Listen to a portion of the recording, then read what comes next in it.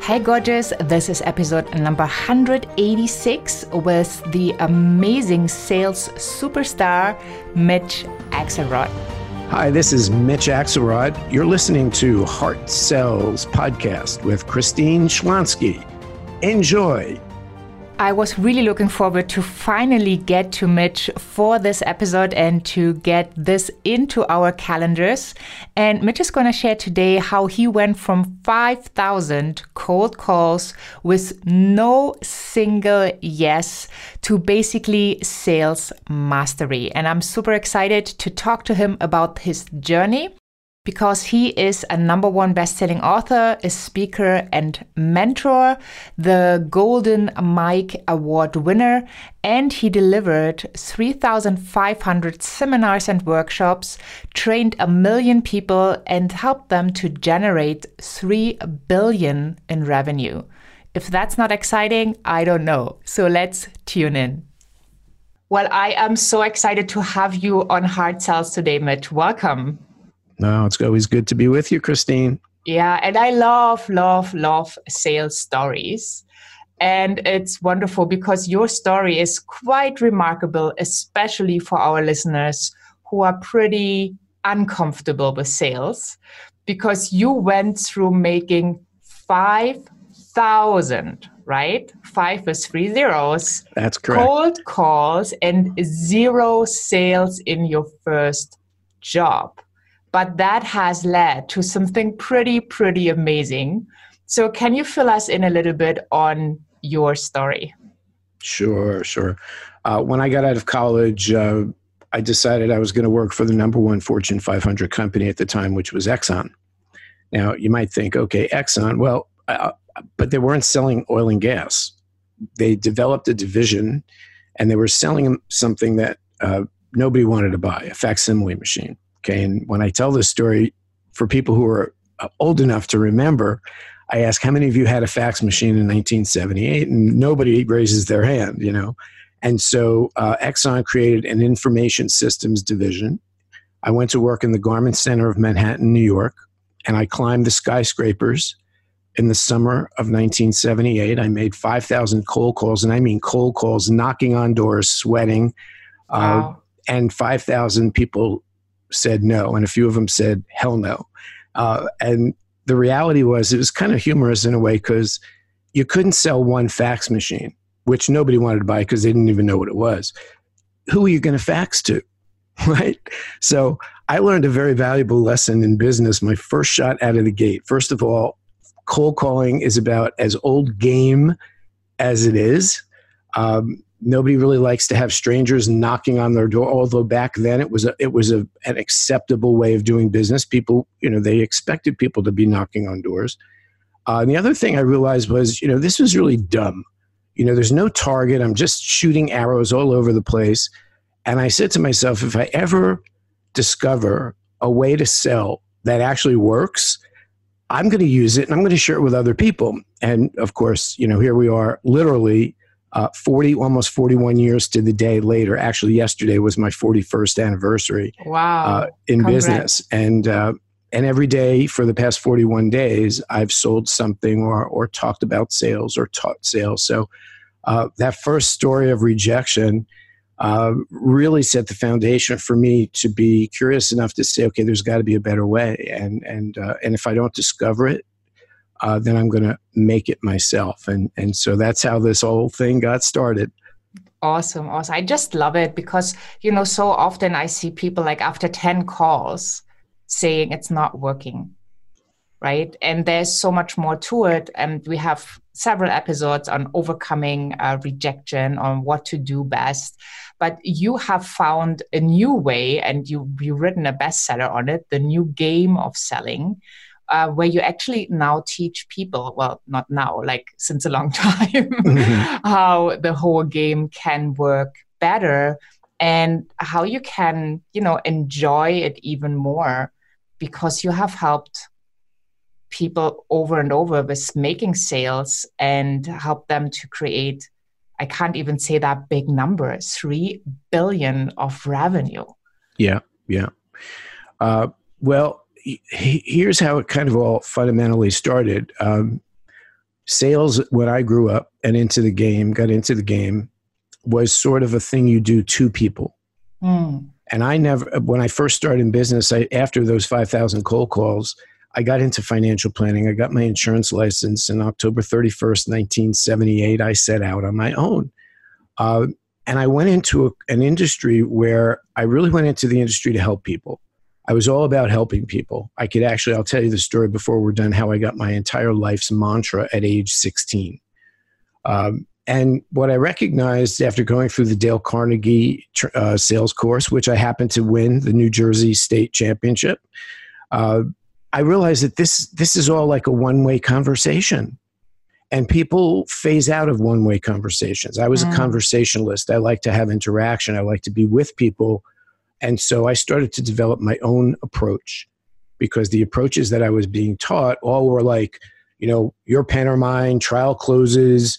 And it just never felt comfortable. I wanted to be on the same side of the table as you. I didn't want to be on the opposite side, because that was the way it worked. The salesperson was on the opposite side of the table, and there was this big barrier between you. And I said, I want to break down the barriers. I want us to be on the same side of the table because I'm advocating for you. Okay. And when I started to use the word advocate, everything changed, because people were naturally skeptical, as we all are. And what's a shame about it is, long time ago, 30, 35 years ago, I would start asking people who likes to be sold to, and nobody would put their hand up. But yet, who likes to buy? Everybody likes to buy. What's the difference?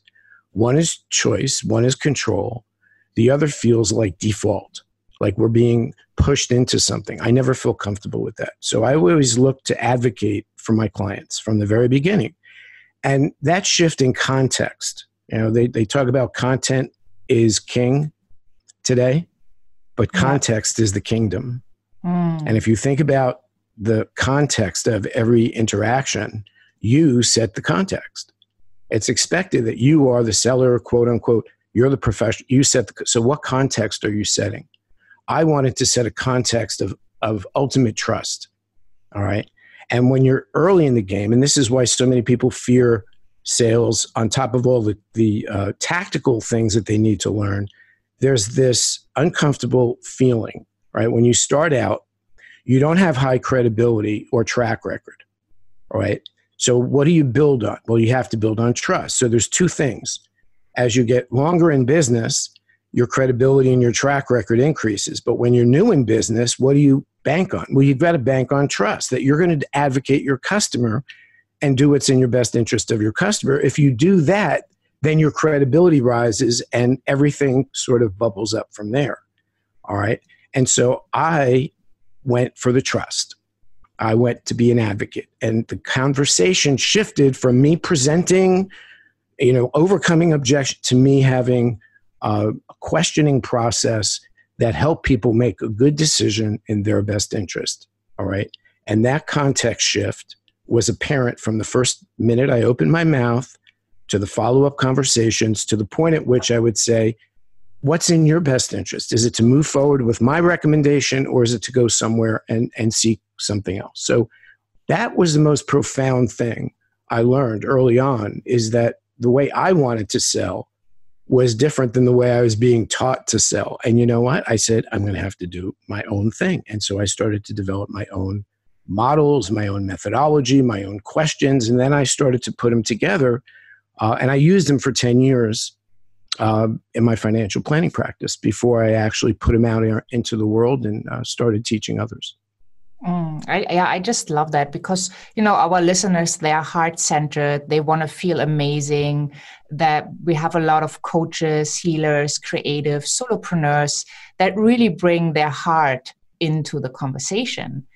But when we look at movies like Boiler Room, Wolf of Wall Street, like all these sales movies where it's just about the money, then people don't want to be related to that as a person who then needs to sell, but they also need to show up as a leader, because they support people coming to them for a solution. So they cannot really shy out of that sale. They have to have the conversation. And I loved what you said. they are on the same side of the table? Mm. I think this would be appropriate for me to tell you my life's mantra. Okay. It actually handles a few of the preliminary questions that we were discussing what we might talk about, because there's so much to talk about. Yeah. When I was 15 years old, it's my first sale really happened at 13, when I convinced my dad to get up at 5 o'clock in the morning so I could gather newspapers and deliver newspapers in the middle of winter.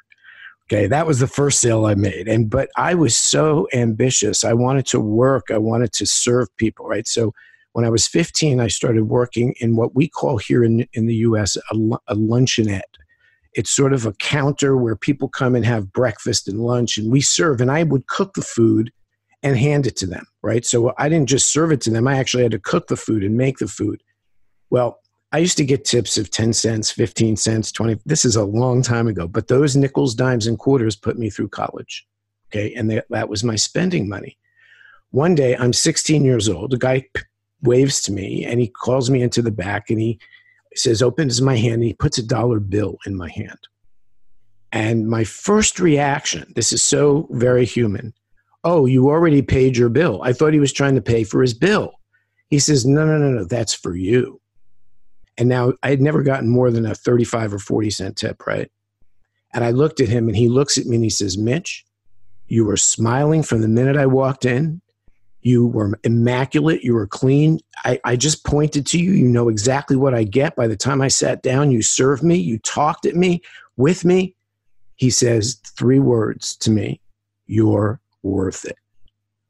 I was 16. Nobody in my life had ever said to me, you're worth it. I mean, outside of my parent, occasionally. But really think about it. How many people in your life, you're in business, you're in sales, you're whatever, how many people have actually said to you, you're worth it? Okay. What I've realized in that moment, and it really dawned on me that that's been my life's mantra, I didn't expect the tip first. I loved and served him, and he rewarded me with his money. That's what I got from that interaction. And he rewarded me in terms of what he thought I was worth, not what I thought I was worth. Okay? Wow, that's pretty profound. Right. So now imagine learning that lesson at 16 and carrying that lesson through for the rest of my life, recognizing that more often than not, if you love and serve people, they will reward you with their money. And whenever I was down and out, and I've been bankrupt, and I've been wealthy, and I've been bankrupt, I've been on every edge of the spectrum. All I had to do is stop, and after I licked my wounds and ended my pity party, I'd say, okay, who can I love and serve who will reward me with their money because I'm loving and serving them? And how can I love them and serve them in the highest and best way, where I become what I now call the trusted voice of choice? We used to call it the trusted advisor. In fact, I was the first person in the insurance industry, landed me on the Insurance Industry magazine front cover to teach insurance agents how to transition from product salespeople to trusted advisors. I wanted to be the most trusted advisor because I thought, if I'm trusted, even if I don't get the business, if I don't get the sale, I still have a relationship. And I can't tell you hundreds, and I'm not talking about dozens, hundreds of clients, opportunities, business deals that came to me over my course of my 40 years that came from people who did not do business with me and never gave me a dime. Why? Because I treated everybody as a human being first, not as a sale. I realized that the relationship was more valuable. The relationship capital was more valuable than the commission. And you can smell somebody, I used to call it commission breath, right? You could smell somebody coming from a mile away. It's like, whoa, get me out of here. And I never wanted to have commission breath because, we're all on commission, really, when you think about it. What's odd about the word commission is how words are powerful. I'm a wordsmith. I've really spent my life being careful and really attentive to my words. And the word commission really comes from somebody hiring you to do a job. I commission you to create a piece of art. I commission you to write a piece of music. I commission you to help me get my product out there. So commission is a really noble thing. And I think there's a lot of things that are attached to sales that are looked at as less than noble because of our way of thinking about it. Well, I wanted to bust all those myths. I wanted to give people a methodology, a psychology, and a spirituality of business that merged not just their goal, but their role and their soul. All right. And those three words, soul, role, and goal, have been and are and will be a big part of my work, because the new game of selling is all about, it's not just the goal of selling. What's the role of selling? What's the soul of selling? And when you merge those three and you come to the game with the soul, role, goal of intention to do the highest and best for other people, you really can't help but be successful, right? But you also need to know the strategy, the tactics, and the language. So that's what I set out to do, and I've been fortunate to train over 1 million people and help them improve the quality of their business and their life. Yeah, I love it. I would love to come back to what you said earlier, because I think it's so, so important. The value, the person that gave you the dollar and said, because you are worth it, right? Making you that compliment and backing it up with money, with an energy exchange of what he was, he thought he wanted to reward you, while you were more or less expecting pennies. And I think 35 was the highest amount you said before. I'd gotten a 50-cent tip once. Yeah. And you probably felt amazing, right? Yeah. So there's this interesting thing when we look at ourselves, and, it's so for everybody who has a solution or has a gift they are giving to the world, usually this comes to them with ease. Right? So when I coach about sales or mentor about sales, I don't need to turn my brain. Like, it's not hurting. It's something that just comes natural, because I spent so many hours learning about it, training other people. So this is something that's easy for me, but for somebody else, it means the world. So when we look at ourselves, we usually put a lower value on what we bring to the world than somebody looking from the outside in, because they see this tremendous support and help they are getting from us.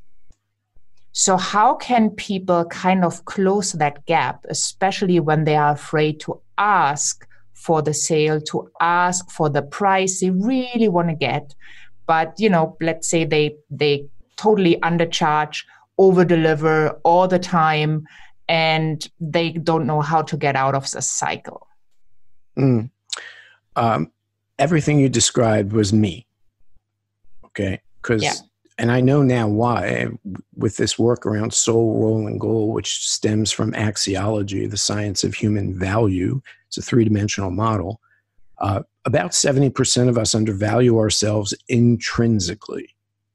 And what we do is we translate that undervaluation to the extrinsic world and how we price ourselves. Okay.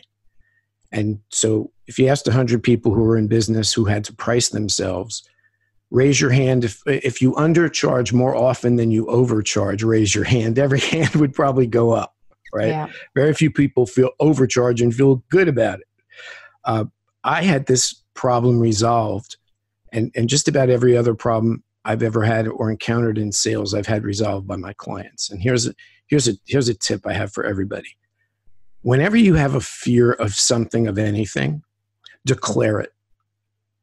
Okay, declare it. So, Christine, I was sort of really cautious and hesitant about reaching out to you because I thought you might misconstrue my reaching out to you as me wanting to sell you something. In fact, I just had this happen to me this week with a colleague, believe it or not. And I sent him sort of a page with some different aspects of how I work. And his response was, oh, in a buyer and seller relationship, the seller has to prove value. And I'm like, well, I wasn't sending you for that. It just goes to show you how what you communicate, what you say is not what's heard. So I've become like incredible at listening, not just with my ears, but with my eyes, my heart, and my soul, and to hear what's in the unsaid, because very often it's in the unsaid that is what you miss because you're so listening for what's being said. Okay. So here's what happened. I was doing exclusively corporate training.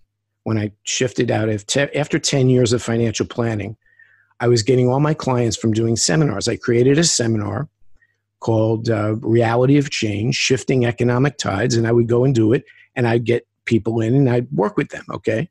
What I realized is I loved the training better than the money management. I hated the money game. I used to stay up at night worrying about it.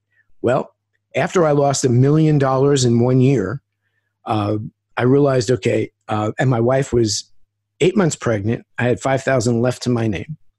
I said, I better do something I really love to do. And what I love to do is train, okay? And so that's how I made the transition into being a full-time trainer. Worked with Brian Tracy for a few years. I'm sitting with a corporate executive, right? And I was doing exclusively companies, businesses, $1 million companies, because that's where I kind of got into. Well, this guy is sitting there telling me about his project. And as he's talking, I'm thinking, this is about $25,000, okay?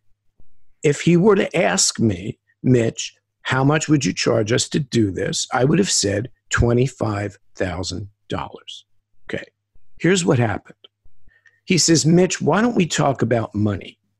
Which was always great when somebody else would bring it up rather than I have to bring it up. I was like, oh, thank God he brought it up. Right? Now, I'm like 3 years into this, so I'm not a neophyte, but anyway, this was profound. He says, Mitch, let's talk about money. We have about $100,000 for this project. I said, great. A question popped into my head, okay? And this is the power of listening and being present. I said, out of curiosity, how much of that have you allocated for me? Okay. He said, he looked at his associate. He says, we've come up with probably about 70,000. Is that okay? I said, that sounds about right to me. That sounds good. Can we shake on it? Okay. What just happened? What just happened? If he would have said, yes. I asked him basically, what was it worth and what am I worth? And what happened in that moment was a profound transformation that I've now had the good privilege to share with 1 million people. Never quote a price. If you're selling a service, if you're selling a hard good, I understand there's price. If you're selling a service, never propose a price until you understand, number one, what is the project worth to them? Not just in money, in other things too, operational, whatever. There's a lot of ways you can determine that. What have they allocated for the project, the initiative? And then how much of that initiative have you put aside? You could use, I like soft words. How much of that have you put aside for me to do the job you would like me to do? Now, here's what's beautiful about this. If they give you more than you would have quoted, take it. Yes. Okay? Just take it because you do not know what you are really worth. Yeah. Very few of us really know what we're worth. Yeah. And then fewer still actually have the courage and backbone to charge what we're worth because we're always conscious of, are we charging too much? Very few of us are conscious of, are we charging too little until we start doing the work, then we realize we charge too little, right? So ask somebody what it's worth. What's the project worth? What have they set aside for you? And if it's less than you would have charged, say, that's great. You wanted to set aside 20,000. I think this project for me is 25. Let's talk about how we, get together on this. Okay, we're close enough. On the other hand, if they say it's worth 70, why would you ever come back and say, no, let me charge you what I think I'm worth? Right? So I'm giving this seminar and I'm doing a breakout session. A woman is sitting in the front row and she is fuming at me and I could tell. And so I said to her, I see her, I said, you seem like you have an issue here. She says, I can't believe you charge them. I told the story. She says, I post my rates on my website. I said, well, I'd pull them down if I were you. Okay, she's in the service business. And she was belligerent. She says, Mitch, how could you charge way more than what you would charge? I said, first of all, if you want to limit yourself to what you think you're worth, That's your prerogative. I would encourage you not to. I would encourage you to go back to every client that you've worked with in the past 6 months or a year and have a conversation about what you charged versus what they thought it was worth and what they might have paid if it was up to them to determine the value of the contract. Just to find out. And if everybody says you're worth exactly what you charge, then you're charging a fair amount.